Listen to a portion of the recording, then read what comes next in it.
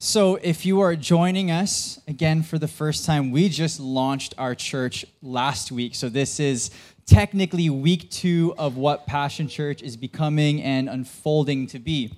So we are in week 2 of this teaching series called Spiritual Formation and Practicing the Way. My hope is for those that are possibly here and maybe considering us to be your future church family, this entire series will give you a window into who we are and how we're going to practice the way of Jesus together. And so we're unpacking our first cultural value, which is Christ is our core. We did part 1 last week. You can find that on Spotify, Apple Podcasts. We are not on Google Play, so I'm sorry to the Android users. We're going to figure that out. But you can get caught up from last week. And so today's teaching text is this kind of beautiful ode to Christ from the Apostle Paul. It is this like poetic hymn that captures the deity and sovereignty of Jesus, but also captures what that means to worship the Lord, but also do that in community. And so as we see this teaching text is in this letter to this ancient city called Philippi, which today would be like modern day northern eastern part of Greece. And sometimes when we look at these letters, we think these churches are massive, but in actuality, this church in Philippi would have probably be a small house church, maybe like between 20 to 30 believers together. So it's quite intimate. And so Paul, he was the one who founded this church. And so he's writing this letter, kind of reminding these new believers who Jesus is. A lot of the letters that we see in the New Testament are more often than not, reminding these believers who Jesus is because they kept forgetting who Jesus was, the Son of God. And so this gospel that we see kind of in Philippians 2, 1 to 11 is the story that these believers came to faith in. And in this letter, it's kind of like the beating heart of the entire letter is often referred to by theologians. So let's get into it. Verse 1.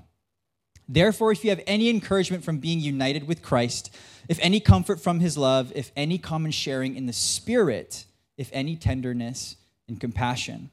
Fun fact about Scripture, whenever we see the word therefore, we need to look at what was previously said, because the previous thought is linked to whatever's after the therefore. So when we look at the end of chapter 1, we see that Paul the apostle is like encouraging these believers to be together, to be a community, to do life together. And so as Paul is unpacking all that we have heard Elise read this morning, it has this element of communal practice. And so as Paul is listing here what are things that every believer should experience, they are meant to be experienced in relationship with one another. And so the NLT, the New Living Translation, would rephrase these words into rhetorical questions, which I think is a little bit helpful. The first question, is there any encouragement from belonging in Christ in your community? Is there any comfort from his love? Are you experiencing his love in community? Are you experiencing fellowship together in the Spirit? As a community, are your hearts tender and full of compassion? This is what Paul is asking of these believers. Paul is pointing out the characteristics of what it means to be in a Christ-centered community. And I think often as Christians, if we call ourselves followers of Jesus, but there is no significant shift in how we live our lives, can we actually call ourselves followers of Jesus? We see in these parables, right? It's like looking in the mirror and forgetting who we are. I know that my man Kanye West has been at the center of a lot of controversy for the last couple of years, but at least he went from dropping songs saying, I love Kanye, to Jesus is Lord. I think it's a little bit more evidential of what God was doing. That could be controversial in this room or whatever. That not being the point, don't linger on it too long. But all I'm saying is the believers in Philippi were still growing in their understanding of what it means to follow Jesus, but moreover, what it means to follow Jesus in community. It needs to be lived out. And so what Paul is affirming here is when you accept Jesus as your Lord and Savior, number one, you are no longer alone. God's presence is inviting you into community. As we see in the scriptures, we are created in the image of God. That being a triune God, Father, Son, Holy Spirit. We're created in the image of relationship. The second thing, you always be comforted. God's presence is love. Yes, there are seasons for grieving and hurt, but God's presence is one that we can find solace and we can lament in and be comforted from our grief. Question 3, we share life with the Spirit of God. This is what fellowship in Christ means. The church should be a place where we can just step in and be brothers and sisters in Christ. I mean, that's what friendship is. Friendship is having common interests, whether that be in food, whether it be coffee, fashion, but ultimately as followers of Jesus, that is our identity as sons and daughters. That is the biggest thing we could have in common as friends and obviously as brothers and sisters in Christ. And lastly, we experience God's mercy and grace. We have been forgiven. So this is what Paul is essentially trying to break down for these new believers in Philippi, in this Roman colony in the first century. He's reminding the believers that all of these things you should be experiencing in your church community. And so as we move into verse 2, Paul further unpacks what this means, again, in relationship with one another. Verse 2, then make my joy complete, that being Paul, by being like-minded, having the same love, being one in spirit and of one mind. And so we see here that Paul is kind of sliding in this personal request to these believers. And he's able to do that because he actually has a unique and significant relationship with these believers. He was the one who actually founded this church. And so in our context, again, I like to talk about our launch team as we planted this church together, but uniquely, I understand that I am the planter in this church. And so let's say we planted this church and I leave and piece the scene and go to Japan and I come back after a year. I'm actually not even come back. I just sent a letter. I sent an email. This is what I would be saying, like, hey, remember me? Like, I was part of the launch team. Like, this is the unique relationship that Paul has with this church. So obviously, if Paul slides this request, it carries some weight. It carries some significance. And so what is Paul essentially asking of these believers in Philippi? What's he asking them? He's essentially saying, can you please just get along with each other? Please? Like, that is what he's saying. Because these believers have forgotten the importance of unity in the body of Christ. Sometimes, maybe often, in church culture, we brand church community as this like amazing and awesome thing. But I think sometimes we set people up with maybe false expectations.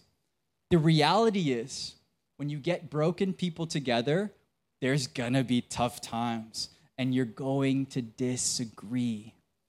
The hope is, when Christ is the center, there's grace and mercy and understanding. Like last week, as we were like, a lot of this, like these kind of banners came in like the day before last week. And so we didn't really know how we were going to set things up.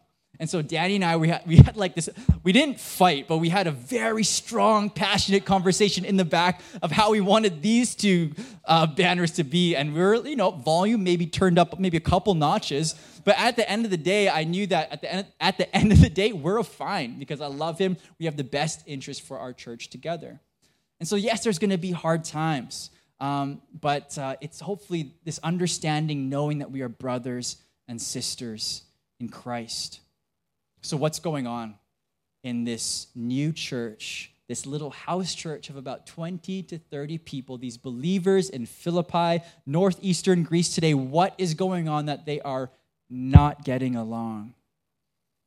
Let's find out, verses 3 to 4. Do nothing out of selfish ambition or vain conceit. Rather, in humility, value others above yourselves, not looking to your own interests, but each of you to the interests of the others. So here, Paul uses the Greek word erytheia, which means selfish ambition. And what this word actually denotes is this idea of rivalry. Erytheia means rivalry in the Greek. Why would these Christians be getting caught up in rivalry amongst one another? We have to remember that in this first century context, the Roman Empire, there was a specific culture to living in Rome. And this culture was very centered in honor. This idea of honor, of status, seeking honor and glory for oneself. Arguably, that would have been one of the highest, if not highest, value, seeking honor for oneself. And so in this first century context in the Roman culture, how you are seen, how you are perceived, your status, platform, value, accolades, that meant everything. How you were seen, how you were perceived by others. And so you could say with this huge emphasis on status, it created this subculture in the church. And I love subcultures. I don't have many interests. I don't play sports. But if I get into something, I go hard. So I love talking about anime with a fellow weeb, okay? I love talking about coffee with me and Joe talking about how can we extract the specific notes from the single origin Ethiopian coffee. Or maybe it's I'm looking forward to watching the next UFC fight, 280, with people that are that know martial arts. There's something about subcultures that's really powerful. But this subculture that was developing in the early church of competition and rivalry has no place in God's kingdom. And this is what's happening. And this is why, as Paul hears word, he's like, this needs to be squashed ASAP. And so there's nothing wrong with ambition.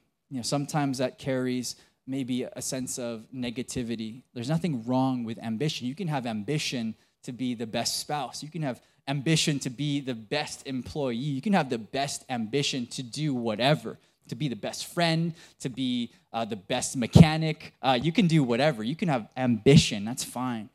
But there is a distinction between selfless ambition and selfish ambition. And the thing about this Roman culture and what subculture was beginning to form in the church, there was this culture around selfish ambition. And so Paul also uses this word, vain conceit. Vain conceit. We can understand this as being excessively proud or concerned about one's own appearance, qualities, achievements. Just really caring about yourself. In the Greek, for the word vain conceit, it's the word kenodoxia. The word kenodoxia, which can be understood as self-glorification, empty of substance. That's heavy. Self-glorification, empty of substance. Roman culture was all about narcissism, pride, and platform. It was essentially worship of self. I think today that worship of self might be one of the most popular religions today in the 21st century. And so although Roman citizens were focused and enamored with this idea of seeking honor and glory, these new believers still had this as kind of the background to who they were. And this competitive subculture of rivalry and seeking honor for oneself was beginning to tear the church apart. So how are the Philippian believers supposed to follow Jesus in such a self-centric culture? What are they supposed to do about that? How are they supposed to be formed in the image of Christ when all they know is status, platform, and image? Well, Paul tells the believers that they're to counter this culture by being guided in humility. Being guided in humility. Well, what is humility? I can tell you what humility is not. Humility is not just putting yourself down. That is not what humility. Before I used to be a youth pastor and loved it and it was awesome. But I got caught up in, again, this subculture at the time that was very prevalent in youth ministry a few years ago. And so I got into the youth preaching circuit. So, I'm preaching at different youth ministries. And what I would see other youth pastors do is take pictures of themselves, then post it on Instagram and, some type of humble caption. So I'm like, okay, that's what youth pastors do. And so then I would preach, and then, literally I brought so many friends along. It's really embarrassing. But I remember, I was speaking at 10th in their youth ministry a few years ago, and I brought Atto, and, I got my biker leather jacket on because I got to look good in this picture. And so I bring Atto, I hand him my phone, like, hey, bro, is it cool if you, take a picture of me? He's, being very kind of course. And then, I get the photo and, post it on Instagram, and, it usually starts with, I just had the privilege, right? I just had the privilege of, I'm not posting this photo for the glory of God. That is for myself. That is for me, myself, and my privilege. Oh, my gosh. But it's scary to think that, a lot of what we see in what was the Roman culture parallels a lot of what the Western world is all about. But we see that kind of sneak into church culture as well. So what is humility? What's true humility? Humility is not even thinking about yourself at all. That is what true humility is. True humility is getting the attention off yourself. It's not even thinking about yourself and putting yourself down. That can become false humility. Humility is not even thinking about yourself.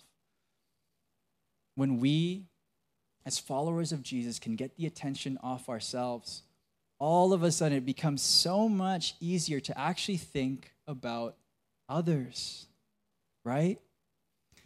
In a city and culture, in that first century context where status and platform was elevated to the highest of values, and that's very evident today, it makes sense why Paul is trying to turn this upside down. And maybe that's why it's called the upside down kingdom. I don't know. But he's telling them, you actually need to treat others superior than yourselves. That would have been so ground shaking for these believers to hear, because they would have, again, grew up in a culture through their adolescence, early adulthood. And as they are citizens in the Roman Empire, it was all about themselves. And Paul is saying, it is no longer about you. It is about others. Let's read verse 5 and onward. In your relationships with one another, have the same mindset as Christ Jesus, who being in very nature God, did not consider equality with God something to be used to his own advantage. Rather, he made himself nothing by taking the very nature of a servant, being made in human likeness. And being found in appearance as a man, he humbled himself by becoming obedient to death, even death on a cross. Therefore, God exalted him to the highest place and gave him the name that is above every name, that at the name of Jesus, every knee should bow in heaven and on earth and under the earth, and every tongue acknowledge that Jesus Christ is Lord, to the glory of God the Father. This is the heartbeat of the entire letter. It is this beautiful ode to Christ, this beautiful hymn of Christology, exalting Jesus as Lord and Savior. And so what Paul is trying to do here, he's reminding these new believers of why they're Christians in the first place. Verse 5, which was in your relationships with one another, have the same mindset as Christ. Verse 5 connects the story of Christ, which is verses 6 to 11, to the story of the community, which is verses 1 to 4.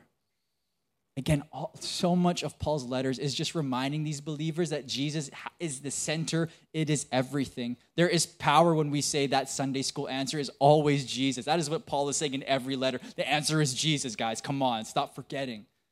This is what he's trying to communicate to this young group of believers. This hymn, this ode to Christ, isn't simply for the exaltation of Jesus. It's also for the purpose of worshiping Jesus in community. This ode to Christ is a model for Christians to both behold Christ and embody Christ as a community. Again, it's one thing to call yourself a follower of Jesus and a complete other thing to live as a follower of Jesus. That's why we've named this teaching series the way it is, to even just fill our language with really good words, spiritual formation and practicing the way. It is one thing to understand. It is one other thing to live it out. The Christian life is marked by selfless love, exemplified by the Son of God. Jesus is our Messiah, our King, but he is also our example. Having Christ as our core, that being our first cultural value as a church, Christ is our core, means to love God, love others, and love the world. One thing in this past year of preparing with our launch team has been a lot of getting on the same page. When you have a lot of Christians from a lot of different traditions and experiences, you could say prayer ministry, and that would mean 10 different types of things. One of the words I've really tried to cultivate, help people to understand, is not really a common word, but it's the word cruciformity. And it's become a bit of a meme word now, which, again, it's still a good thing because that's etched into people's mind. The word cruciform, as Google would define it, is cross-shaped. That's like the literal translation. Cruciformity is this theological word and has this depth of understanding, meaning to embody the gospel, to embody Jesus Christ's atonement. And the atonement that is Jesus Christ's life, death, and resurrection is all of that. It's not simply that point of death and resurrection. It's also his life and how he modeled and how he exemplified what it means to be a child of God. And that's our hope for us as a community. Like, I've been asked so many times, why plant a church? Why not just be a campus of something else or whatever? For us as a community, God has been so kind in bringing people's story and weaving our, what now is a collective story, together for a specific set of cultural values. It's not that we're doing something new, but perhaps it's something specific. And for us, it's one thing if we're coming together and it's great. The Sunday has a purpose, but the Sunday gathering is just part of what it means to follow and practice the way of Jesus. Doing life in community, again, it's hard when it's busy and we have so many commitments. For us, community isn't just a good idea. It's a spiritual practice, and that's what we see throughout the scriptures. I mean, right now we are taking a break because we're trying to figure out how to do this church thing, so we aren't actually doing it right now, but we will. We will once we figure out how to do community groups with more people. But what would it look like if we as a church beholded Christ together? I'm not sure if that's the right grammar, beholded, but I'm going to use it anyway. What would it look like if we as a church community behold Christ together and embody Christ as well in our everyday lives? Here's a thought. If we considered each other superior than ourselves, so if I thought I consider him superior than myself, that his needs are more important than my own, and Josiah thought my needs are more important than his own, if we did that all as a community, we would have a community where no one was looked down upon and everyone was looked up to. That's what it means to follow Jesus together, and that is the vision of a Christ-centered community.